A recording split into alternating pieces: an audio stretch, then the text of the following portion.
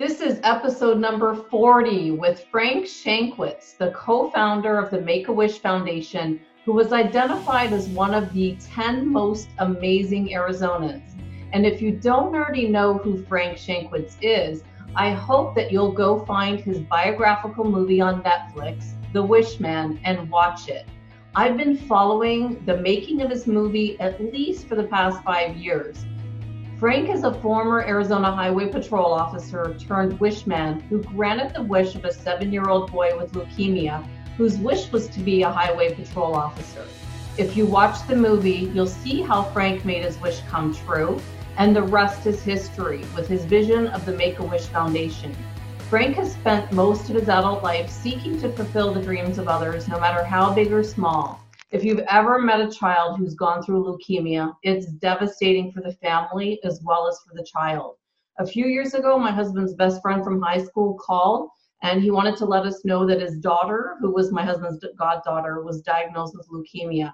So we watched firsthand the stress that's involved with this. And at the time, I was watching the making of The Wish Man and had no idea that it was Frank who was behind the Make-A-Wish Foundation, who was taking away all the stress from families like my husband's best friend. Frank has changed the lives of thousands of people through his generosity, grit, and belief in the human spirit. Because of his work, he's received the President's Call to Service Award, the Making a Difference in the World, and the Ellis Island Medal of Honor Awards. Frank, it's such an honor to speak with you today. I just wish we could be face to face since we're both in Arizona. Well, thank you, Andrea. And I know it took a long time. I apologize. I've been so busy, but we finally connected.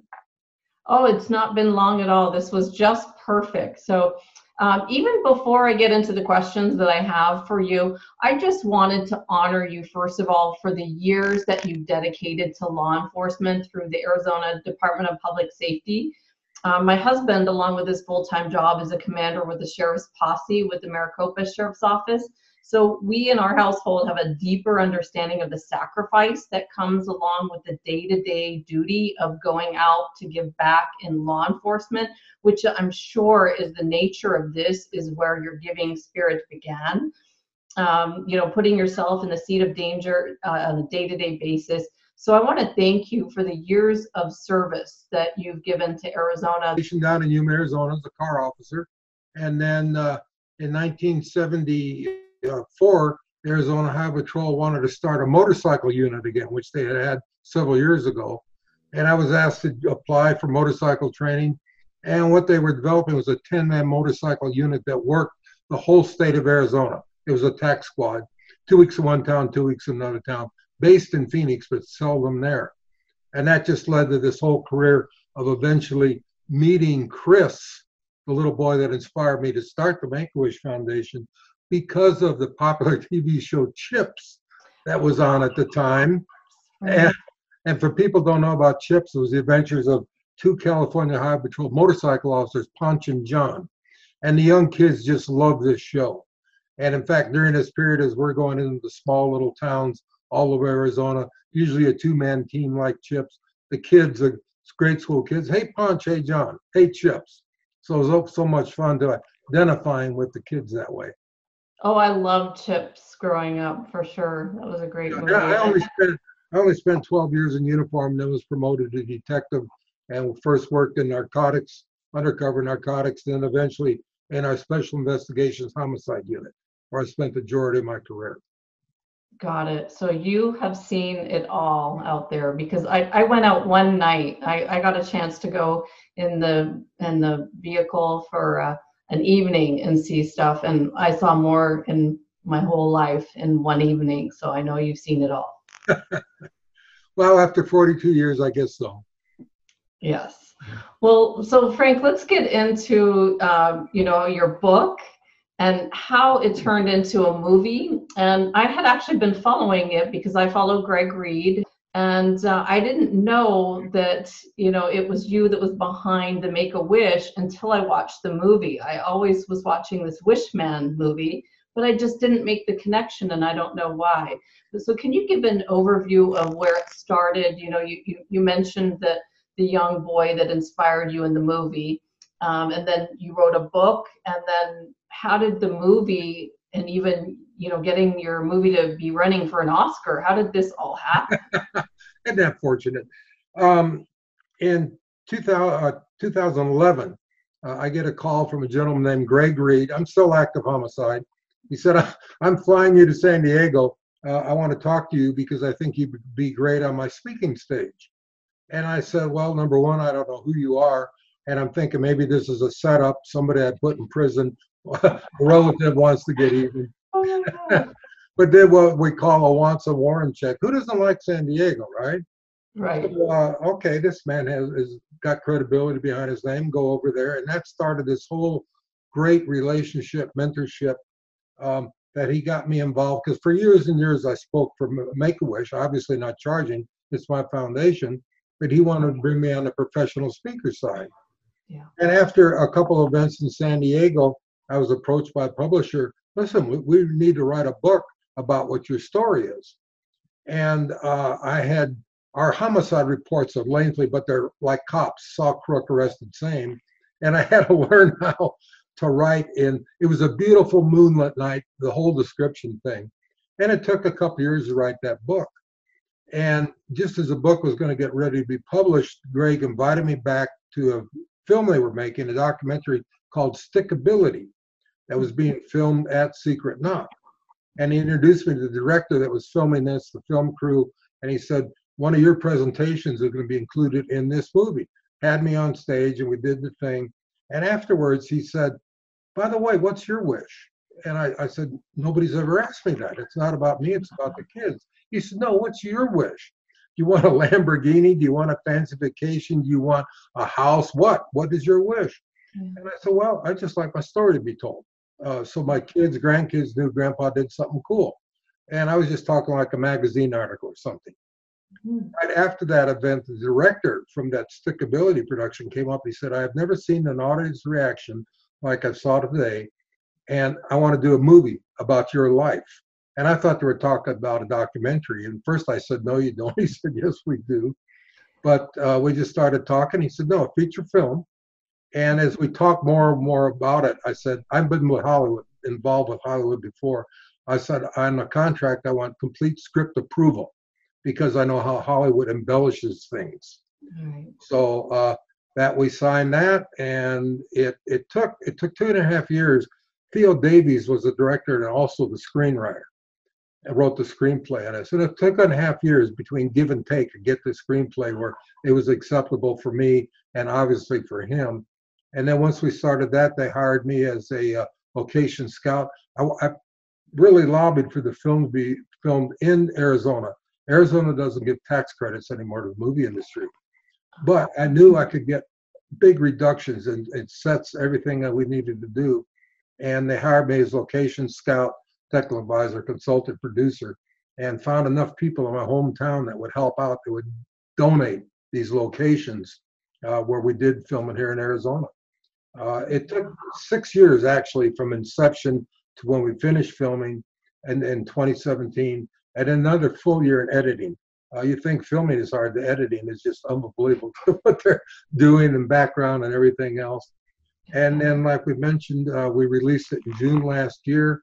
We received all sorts of awards already, including being qualified for Academy Award nomination for Best Picture Oscar, which to the producers, the crew, the cast, me, I mean, unbelievable. We're with the big boys on this low-budget independent film, and here and there we're up there for a possible Oscar.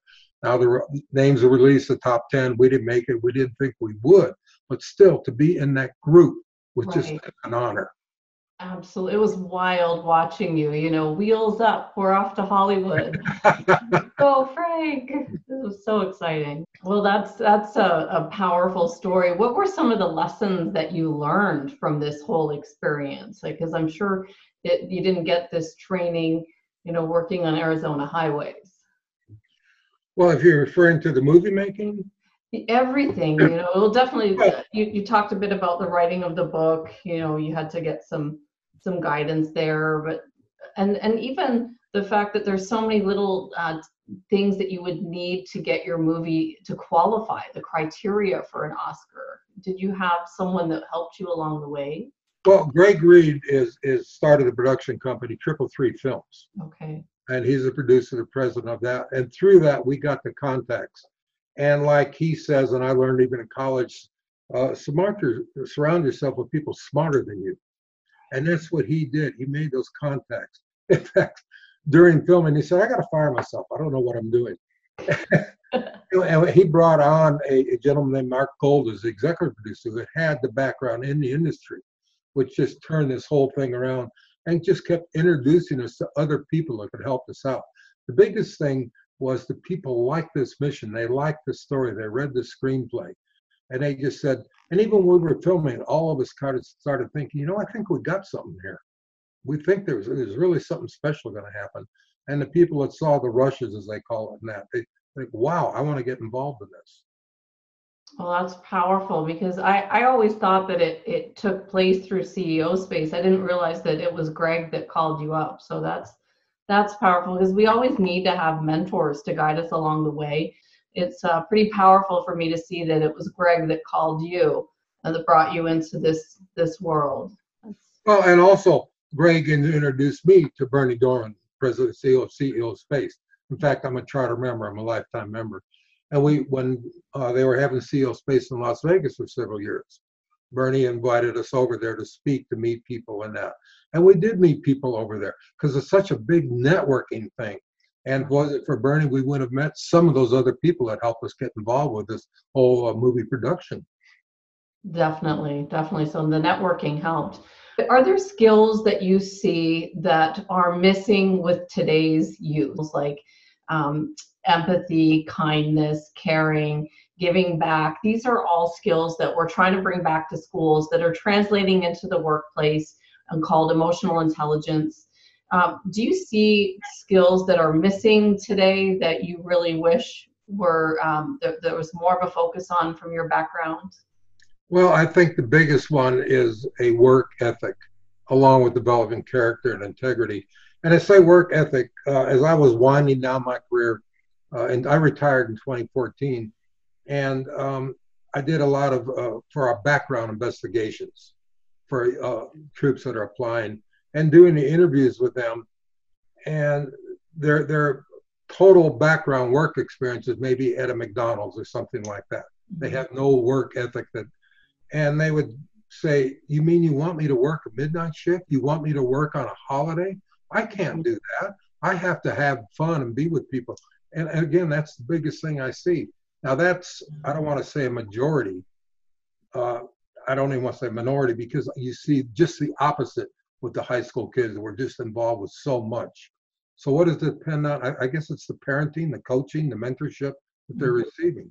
But just get this work ethic, this integrity, build this character. I like to say character is developed, is not inherited. Got it. And it's mentored by us to our children and then into the schools. And then that's what builds our future workforce. Yeah, it's that time where everybody got a trophy. Just because you sat on a bench or something, so you got a trophy. You didn't have to work for anything. Mm-hmm. I was taught in my very young life, we were so poor, the poor people were feeding us. And if you want to eat, this is before food stamps or anything like that. If you want to eat, you got to work for it. Absolutely. Well, if you think about, everything that you've learned along the way, can you sum up, perhaps some final thoughts here of what you think is really important for whether you're a student in the classroom or a teacher or someone in a corporation? What are some final thoughts that you would like to take away from your experience with creating the Make-A-Wish Foundation, what you've created with your Wishman movie? Well, the message of the movie is everyone can be a hero. You can help somebody out. When people need help them if you can. And that doesn't have to be money. People think, well, I have to donate to this and that. Donate your time. You can help somebody out by just donating your time. An example was when I was very young, people in this little town of Seligman were helping me out so much. And my mentor, Juan Delgadillo, said just that. Give back. I said, I don't have anything. What I can give back? And he gave the example. Look at Mrs. Sanchez, the widow Sanchez. She is always bringing you and your mother beans and tortillas, trying to help you out. Look at her yard. It's a mess. You're big enough. You can go over there, rake, weed, clean that yard. You can help paint that front porch of hers. You can give back your time. You don't have to give back money. And that's the message I'd like to give out. I am now very fortunate to sit on several nonprofit boards to help them mentor them, to help raise money, to help make awareness. And all that does is I'm giving back my time. I don't have finances to take care of that, but I'm giving back my time to help do that. And that's just the whole message. Absolutely. It just made me think about, I had been asked to do some work with the Arizona Children's Cancer Network. And it was really my first introduction to children with cancer. And I came in and I was, they bought my books and I was to do a talk for them. And I wished I had volunteered with them beforehand because I had no idea how emotional the experience would be to try to stand up in front of a group of families that were going through cancer treatment.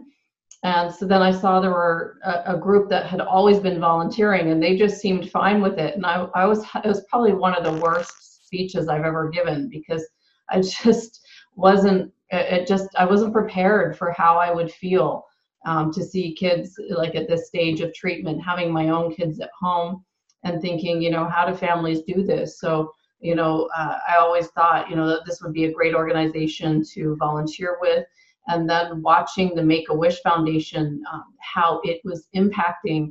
There were a couple of people that I met through this event that I've stayed in touch with and watched them have an experience with Make-A-Wish. And the kids' faces are lit up. And then to watch your movie and see, Wishman, Make-A-Wish Foundation, it was just such a connection. I just don't know why I didn't make the two. And then probably the fact that sometimes when you're not involved in something, you could always say, well, I don't know anyone with childhood cancer. You're just not, it doesn't hit you as hard until you've seen it or, experienced it. Is that why you think that 7-year-old impacted you so much? Well, yes. And I've, again, as a patrolman back in my highway patrol days, I dealt with death on a weekly basis, especially with children. I mean, that's so hard to get the ghost out of your head with that. And then to see where a child, this little Chris knew he was dying. I can't even imagine that. He knew he only had a couple weeks to live. But to bring that little boy the joy to his wish to be a highway patrol motorcycle officer, to see him laughing, smiling, it just, and I always remember that image, but I also remember the image as he was dying. And when I pinned the wings on his uniform to make his wish become true, and then he died a couple hours later. But just again, see that smile. I mean, all of these kids that you're talking about going through all these treatments, these cancer treatments, chemos, everything else that we as adults can't even imagine, and yet they can smile so easily, just so easily. All right. Wow, Frank. Well, I really want to thank you for taking the time out of your day to just share what you've been building over there, the book, the Make-A-Wish Foundation, and now moving into the speaking, sharing your story through public speaking. If anyone wants to reach you, the best place is at wishman1.com, your website, if anyone wants to have you come in and speak about what you've created. Right. They can friend me on Facebook. I'm on Facebook, follow what's going on. The website shows what's going on, where we're going to be, where we've been, some clips of the movie. So it's just kind of fun. Yeah, it is. And I've had a lot of fun watching you. I was actually talking to you while I was watching Wishman. I'm like, he wrote back. It was so much fun. What's your vision for where this is going? Well, again, like I said, I retired, and I'm so fortunate to have this new career as a speaking career. I'm not the guy that wants to sit around. And when I'm getting ready to retire, I looked in the want ads. There's no want ads for a retired homicide detective. What am I going to do next? And, absolutely. And again, through meeting Greg Reed several years ago, and then his mentorship, Bernie Dorman's mentorship, led to this whole new speaking career. I'll boast a little bit. In 2016, I was a Forbes #1 keynote speaker, and That gave some good credentials. But we're just getting really booked up right now for the promotion of the movie plus the speaking. We're already booked into 2021 with speaking engagements. And I'm not one of those speakers that sell anything from stage, only a message, only a message. Powerful, Frank. Well, thank you so much. I'm going to let you get back to work, but thank you for taking your time today. And I look forward to following you on social media, the Wishman and Make-A-Wish Foundation. Oh, well, thank you. Pleasure talking to you. Take care.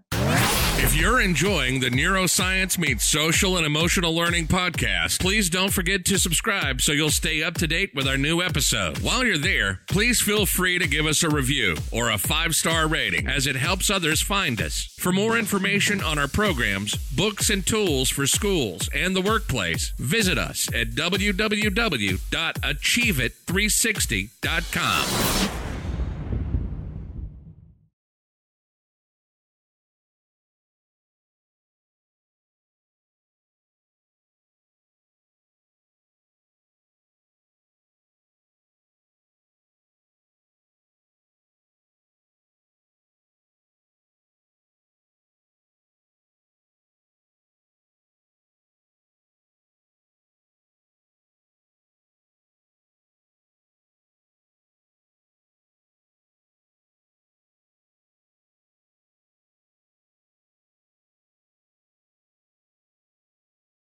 First